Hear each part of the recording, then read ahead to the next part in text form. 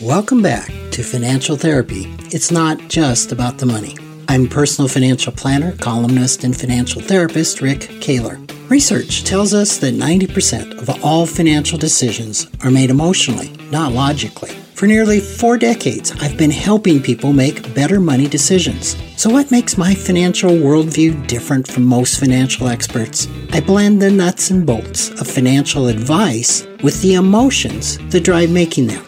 Good money decisions are not just about the money. So let's get started with today's episode. Welcome back for another episode.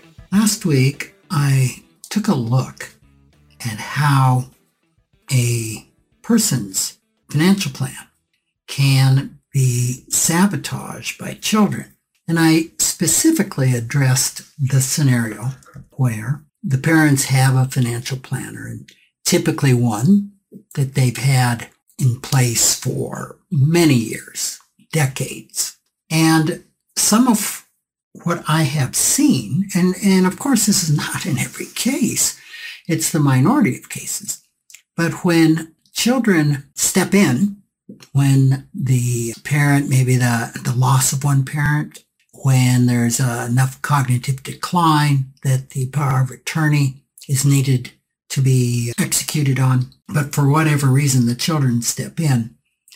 And sometimes, because of the huge learning curve there is, not to the parents' best interest.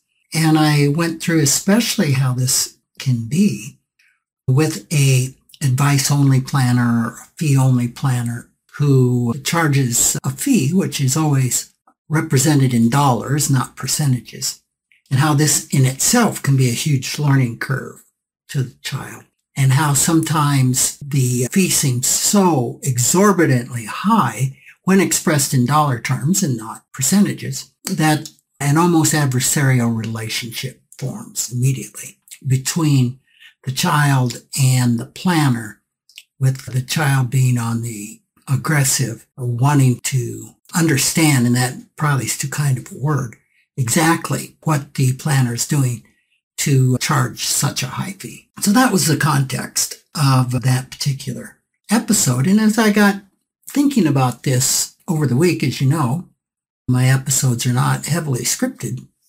I thought, well, probably what I didn't do was to discuss more of the emotional pitfalls of what's going on and what can be done by both parents and children to try and avoid this really unfortunate outcome. And I'm not sure I did a podcast on this, but I remember years ago, I had a client where we had everything in place for her. She was single, didn't have any children. I mean, I think the closest person to her might have been a niece. And we set everything up with executors and power of attorneys and things to make sure that she was well cared for. Unfortunately, what we didn't plan for was for her to destroy her plan. And in that kind of gray area of cognitive decline, what we think was a annuity salesman got a hold of her and made a very, very nice commission off of her on a product that she didn't need, and largely destroyed years of financial planning. So that's when I realized, wow, the hardest person to protect against is myself. And I've had a little taste of this. Recently, I had a really bad pneumonia that lasted for weeks, well into 5-6 weeks. And during that time, I understood how the things that were the easiest to do for me, for myself, normally became so effortful, so hard. And my cognitive abilities declined. I mean, in the depths of this, I was maybe at 25% of capacity. And that's rather scary. And I also understood the challenges of taking care of yourself when nobody else is there to care for you, because my wife was very busy and out of town caring for her elderly parents at the time. So this has kind of sensitized me to how quickly we can decline and how we can really need the help of other people. So in trying to avoid a situation where especially kids can dismantle a very well laid financial plan. What can we do? I think the first thing to understand is the kids typically do not set out to torpedo their parents' financial plan. Quite oppositely, they have the best intentions. They want to take care of mom or dad. They want to be really attentive and making sure that they've got their back and to be an advocate. So the issue isn't poor intention. Now, in some cases, there is poor intention, and I can get into that a little bit later. But in most cases, there's a solid intention. And I will say in most cases, the kids will be very open to learning and listening from the financial planner that has helped their parent, like I said, usually for decades. But in some cases, there's parts of the child that become very suspicious. And I'll tell you when this usually happens. It usually happens when they become aware of the fee. And now I'm talking very specifically here about a fee-only financial planner, a fee-for-service financial planner, where the fee is communicated in dollars and not percentages. And we talked about this last week. And it's so hard for our brains to understand that 2% on $1 million is twice as expensive as $10,000 fee on $1 million. So this is usually where things start going off the rails and can become very adversarial and can end up with the child terminating the services of the financial planner and either doing it on their own or going to another planner who oftentimes charges in percentages, and they're unaware of that, and they end up paying twice as much and oftentimes getting less service. So what can a parent do? Well, I would start with this. Consider appointing only one power of attorney. I think we've talked about this in past podcasts, that often there's an emotional component of equality and fear of favoring one child above another. And so they appoint every child they have as a co-agent holding a power of attorney. The power of attorney is different from an executor on a will. The power of attorney is someone that can make officially binding decisions on your behalf when you can't. Typically, it's a pretty poor decision for you to have 2, 3, I've seen up to 6 powers of people holding the power of attorney in a way that they all have to agree usually. So I would consider naming one power of attorney, and that is someone who understands money, understands investments, and understands your financial situation. That may not be someone related to you. And we'll talk about in a minute how sometimes it's actually advantageous not to have someone related to you serve as your power of attorney. So the second thing then is to be sure that the person holding your power of attorney knows that they hold that power. Because of the taboo of talking about money, oftentimes parents do not communicate to their children that they have selected one to be the power of attorney. There can be all sorts of reasons for this, but oftentimes the child that holds the power of attorney doesn't know until it's needed, till they need to make a decision. And this is really unfortunate and hurtful, both to the child holding the power of attorney and to the parents. And sometimes there can be, I don't want them to know that they hold the power of attorney because they might abuse it. Well, now this is a fear, right? It's definitely a money script. And I often say, well, you probably do not want to be appointing anyone as a power of attorney that you don't trust. So if that is a thought, that's really got to be explored. Why don't I trust this person? And what's behind me selecting someone that I don't trust? Is it a should, an ought to? Well, I should select one of my kids. I don't trust them to be able to carry out the financial decisions, but I have to select a child. Well, no, we don't. And then the next item that is involved with that is, when you have a power of attorney, involve that person, whether it's a child or not, in your meetings with your financial planner long before you anticipate that their services would be needed. And of course, we can't anticipate when a power of attorney's services are going to be needed. In most cases, it comes on somewhat suddenly, a cognitive decline, not so much.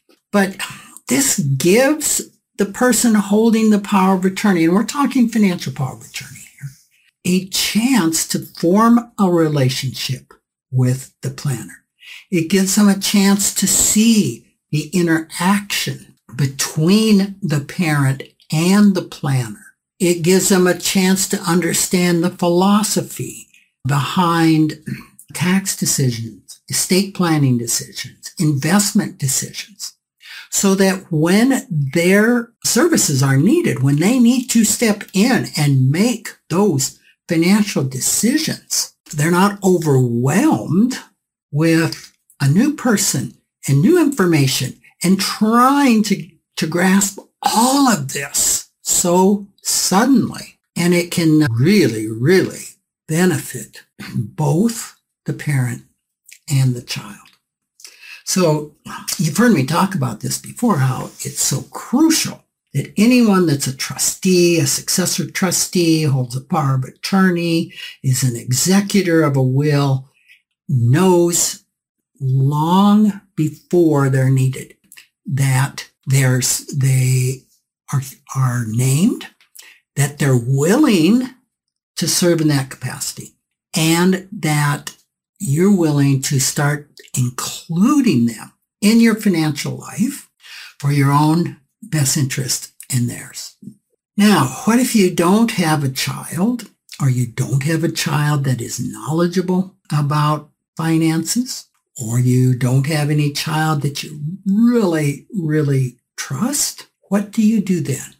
What you want to consider is appointing a very knowledgeable friend or a professional as your power of attorney. And there are some trustees that will serve as a power of attorney. There are some firms that are in the business of advocating that will consider serving as your power of attorney. There are other resources that you can look to outside of children. And here's another reason why. Of course, to do that, again, we got to oftentimes set a step outside of a money script. Money script that says it would be an affront to your children not to select them as a power of attorney. It would be a sign of distrust, which it could be, right? But I can't really tell my kids I don't trust them. I need to carry through and make them a power of attorney. Just all of these money scripts that can pop up. But here's another reason why appointing someone that is not related to you and is not a beneficiary of the will or trust may be optimum. Because if you appoint a competent agent who's not a beneficiary, then they have no conflict of interest. And this is something to consider. I haven't seen a lot of it, but I have seen it where kids appointed as a power of attorney, and in some cases, non-related children, because this particular client didn't have children that were appointed. As I interacted with them, I discovered it wasn't the well-being of the parent that was first and foremost. That in some cases, what is first and foremost on the minds of some heirs is maximizing what they receive in the will. And this can involve a number of decisions. I've seen them be trustees of trusts where they will try and dole out as little as possible, where in some cases they convince the parent to give them gifts to get money out of their estate when they really can't afford to get money out of their estate. Or there is a misunderstanding. This is really typical of the income of the inheritance taxes, thinking that there's going to be a big inheritance tax, state upon death. And right now you've got to have like $12 million or more to pay any inheritance tax. Another common thing that I see is, well, let's get all of the money out of mom or dad's estate so that they can qualify for Title 19. Because if a person is broke, you can qualify for state assistance, which is called Title 19. It's Medicaid. Well, there's all sorts of parameters around this, and one of them being that most people don't realize is it's all, you have to give all your money away with over 5 years before you need those services. So you have to be broke a long time, or the state will claw it back from whoever it was given to. And oftentimes it isn't the well-being of the parent that is in the forefront here. It's more the well-being of the beneficiaries, that they receive as much as possible. And I have been witness to these intentions very blatantly at times. So if you have somebody that's not related to you as a power of attorney making these decisions, it can remove, again, that conflict of interest. And the big, like I said, the big emotional hurdle around this is just fraught with the relationship with family, with loved ones, with kids, that you ought and should be appointing your kids. It's kind of like with the societal money script, that good parents will pay their children's college tuition and to the detriment of their own retirement.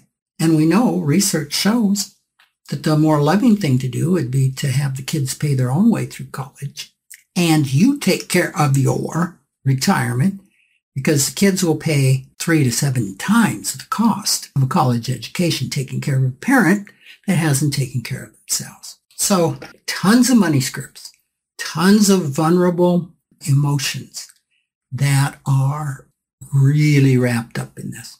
Another thing that you can do is actually put in your power of attorney a direction to the child that your preference is for them to use your financial planner or the firm. Now, I would caution about mandating, because what if there's a really good reason to switch financial planners? What if they do discover impropriety? You want them to be able to make those decisions. So that's a tough one. But if you have someone who has no conflict, that can be an easier decision to make. And someone who's really knowledgeable, who doesn't have to be educated on how money works and how fees work and all of the nuances that can take a person literally years to get up to speed on. Now, let me direct this to children. So if you have parents, how can you help this not happen to you and your children, you and your parents? Well, obviously, first, have a discussion with your parents. Are you the power of attorney? Are you their executor? Are you the successor trustee? And if so, ask to be involved in the process. And there's some emotions around this, like, oh, this is their business. This is their private business. I can't insert myself into it. Well, if you've been named as a power of attorney, an executor, a successor trustee, it is your business to know this. It is your business to know this, or to ask to be relieved of serving in that capacity. So it's helpful to take that responsibility and to step into those more vulnerable feelings that, oh, they won't like me, I'll be rejected, this will make them upset, it will cause conflict, etc. Also, then, to you as a child, it would be really helpful when you're in this position, and if you haven't had time to form a relationship with your parents' planner, to understand what's going on, if you're just forced into this, to extend the same assumptions to your parents' financial planner as the court system does to someone accused of a crime, and that's innocent until proven guilty. So to do this, we really have to work with those vulnerable parts of ourselves that are are fearful or skeptical, that have history behind those feelings, and to help them kind of step aside while you adopt a beginner's mind and become curious, asking lots of questions and giving yourself plenty of time to fully explore and comprehend the planner's process and the history, what they've done with your parents. Remember that this is someone that your parents have trusted, or your parent, often for decades. And it was probably with good reason. Give them a chance to show you why they had earned your parents' trust. This is oftentimes not the time to change horses. It's a South Dakota term.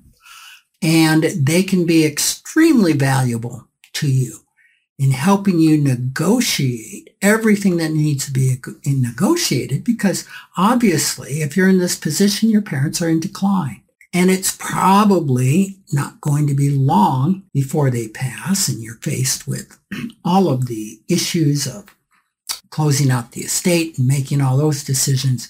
And to have a planner that has all the documents, all the wills, all the tax records, all the insurance policy, knows where everything's at, can be a huge anxiety reliever. I have found that the older a person is, the more they need a financial planner in their life. And I know this sounds so self-serving because I am one, but I used to think that the older a person got, the less they would need financial planning, right? That's important before you retire. Boy, was that a delusion on my part. I have come to absolutely believe in experience that the older a person is, the greater their need for having that advocate, having that planner, having that person that has their back and is the repository of everything financial for them. So I hope this is helpful in presenting the other side of the coin, what you can do to be proactive to make sure that your financial plan, your financial planning wishes, your financial and emotional well-being are as well taken care of as possible by addressing these situations. And if you're a child, how you can really support your parents in this time of crisis and grieving and passage that can be so emotionally difficult. And when you throw all the financial technicalities on top of it, be really overwhelming. So thanks again for listening, and thanks for your support. And let me know any thoughts that you have and or anything that is on your mind that you'd like to hear more about. So take care. Talk with you next week. Thanks for joining me, Rick Kahler, for another episode of Financial Therapy. It's not just about the money. This is where I combine the nuts and bolts of financial advice with the emotions that drive making them. Remember, every financial behavior, whether it appears illogical to you or others, makes perfect sense when we understand the underlying beliefs, feelings, and thoughts. Sign up for my weekly blog at financialawakenings.com. I hope you'll join me again for our next episode.